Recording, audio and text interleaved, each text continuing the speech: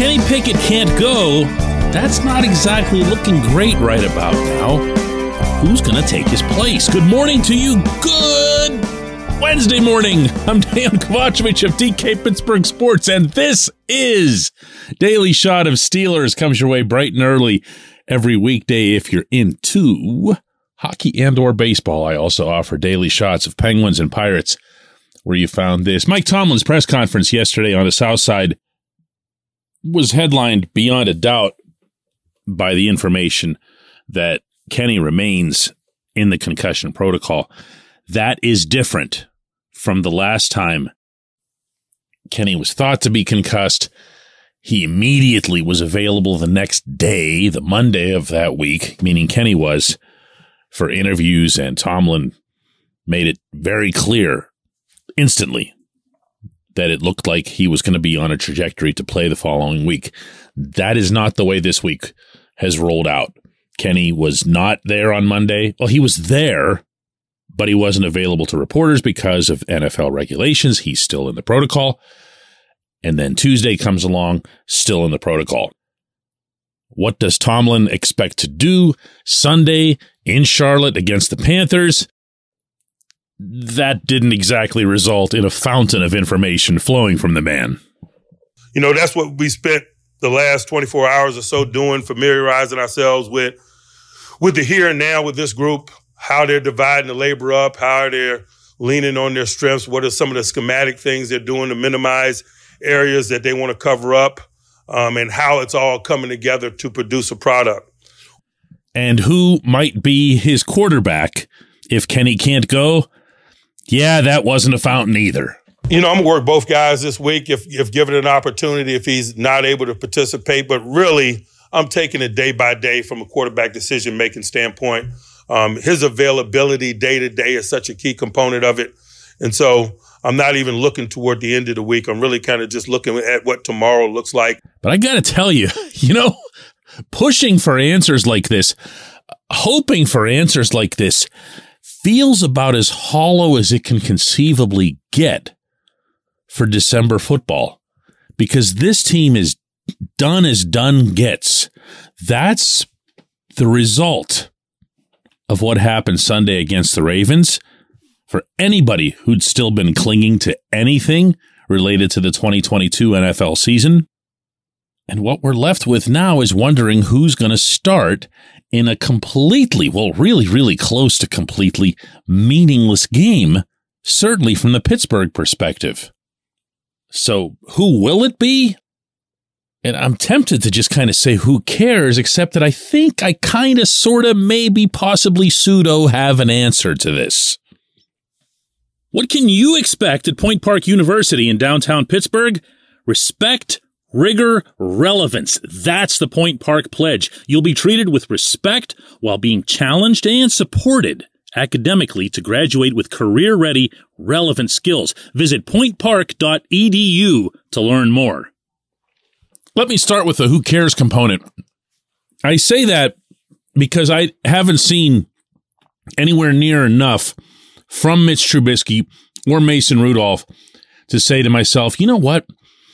They, one or the other, could still be somebody's steady NFL quarterback. I don't feel that. I'd love to be wrong. I really would, especially with stuff like this. I don't like forecasting failure for individuals. But I've never felt that with either guy. I didn't feel it with Mitch when he was in Chicago. I didn't feel it with Mason when he was starting in place of Ben in 2019.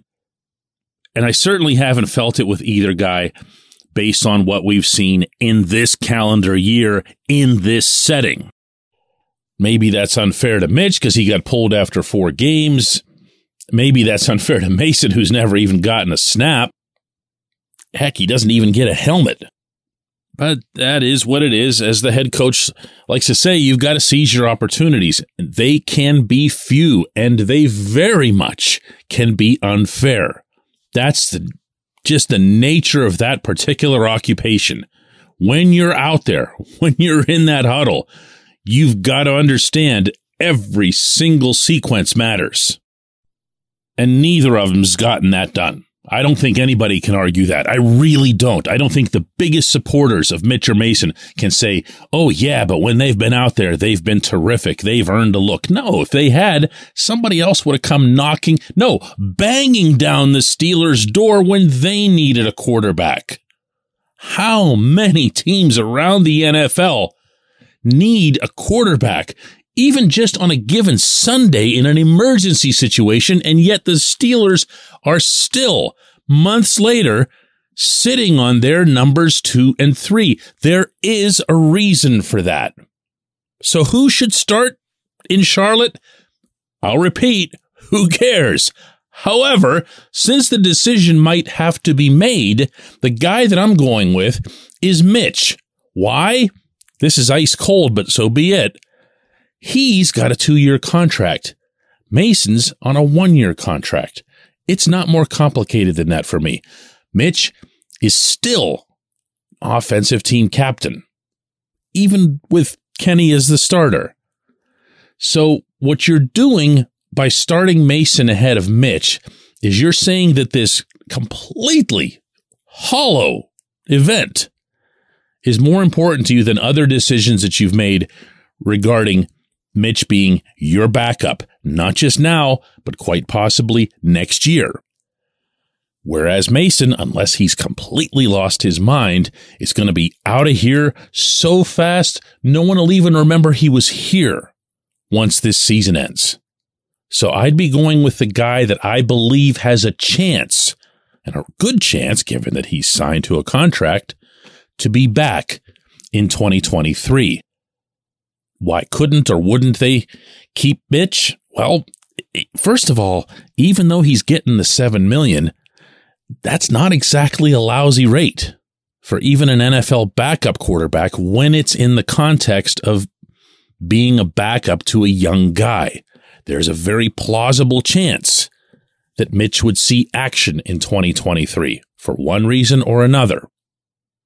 So instead of going on some big search to find another backup, and then from there to find a number 3 or to draft somebody or whatever other silliness, Chris Oladokin type silliness might cross anybody's mind, this is the way to go.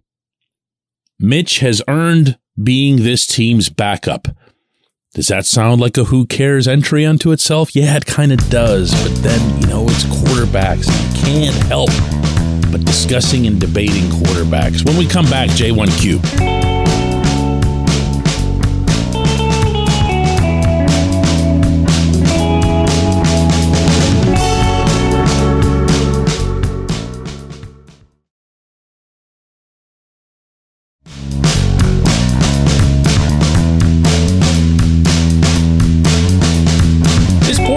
Shot of Steelers is brought to you by our friends at Mike's Beer Bar.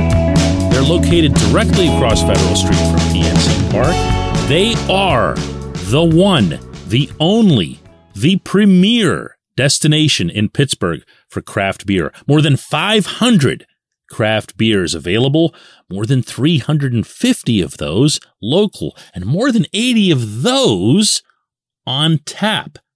Mike's can't be topped, not for beer, not for the awesome kitchen and menu that's available, and not for all the special events that are going on there. Check them out online at mikesbeerbar.com. Mike's Beer Bar, right across Federal Street from PNC Park. Today's J1Q comes from Bill, who says, following the game Sunday, one of the Ravens, I'm not sure who it was, commented that you aren't truly a Raven until you've beaten the Steelers. What is a Steeler? Identifying as a Steeler in this case does not seem to count. Okay, Bill, you're coming out firing today. Roquan Smith was the Raven in question. He said it both on the broadcast immediately afterward, and then he said it again multiple times in the Baltimore locker room. It is not new. That is something they've been saying in Baltimore and in Owings Mills, where their headquarters and practice facility are, for years. You aren't a Raven until you've beaten the Steelers. That franchise, from the time the Browns moved there, has been founded on finding a way to beat the Steelers and ultimately, if you think about it, to be the Steelers. So many of the sayings there, so many of the patterns of behavior, the culture is modeled after Pittsburgh that it's actually a little unsettling at times. And I thought in the earlier years, it was outright weird at times. But once you get there, and once you win, and once you compete with the Steelers, and once it's you and them, year after year after year after year, although other teams will occasionally poke their heads up, you've earned it. You've earned it. You've earned the respect, and you've earned being called a rival, as opposed to just sitting there being the other team's nemesis. Now, since that obviously wasn't the point of your question, the last part was, what is a Steeler? Here's the best I can do on this one, Bill, because they're easy right now. They're low-hanging fruit. The whole organization is. There have been some mistakes made from the drafting level, from the acquisition level, to the instructional level, to the deployment level. And of course, never forget that it's about what transpires on the field, so it's also the execution level. It's not a good football team right now. It's got some healthy trajectories. It's also got some unhealthy trajectories, particularly on the defensive front. I don't believe that either of those, the positive on the offense or the negative on the defense, offsets the other. They just are kind of sitting right there. And I'm aware that there are people who are looking to make a wholesale change, get rid of the head coach, not just the coordinators, get rid of everybody all the way up and truly start over. To which, playing devil's advocate here, and I mean purely for the sake of playing devil's advocate, I always come back with, hang on, shouldn't this head coach be afforded one hard reset button at some point in his tenure here? Now, you can come back with, well, his reset point should have been after 2017 and 2018, and he blew it, and Kevin Colbert blew it by not reinforcing the trenches, by not recognizing the impact that it would have on the team losing that entire offensive line the way they did. Never mind losing Ben Roethlisberger eventually.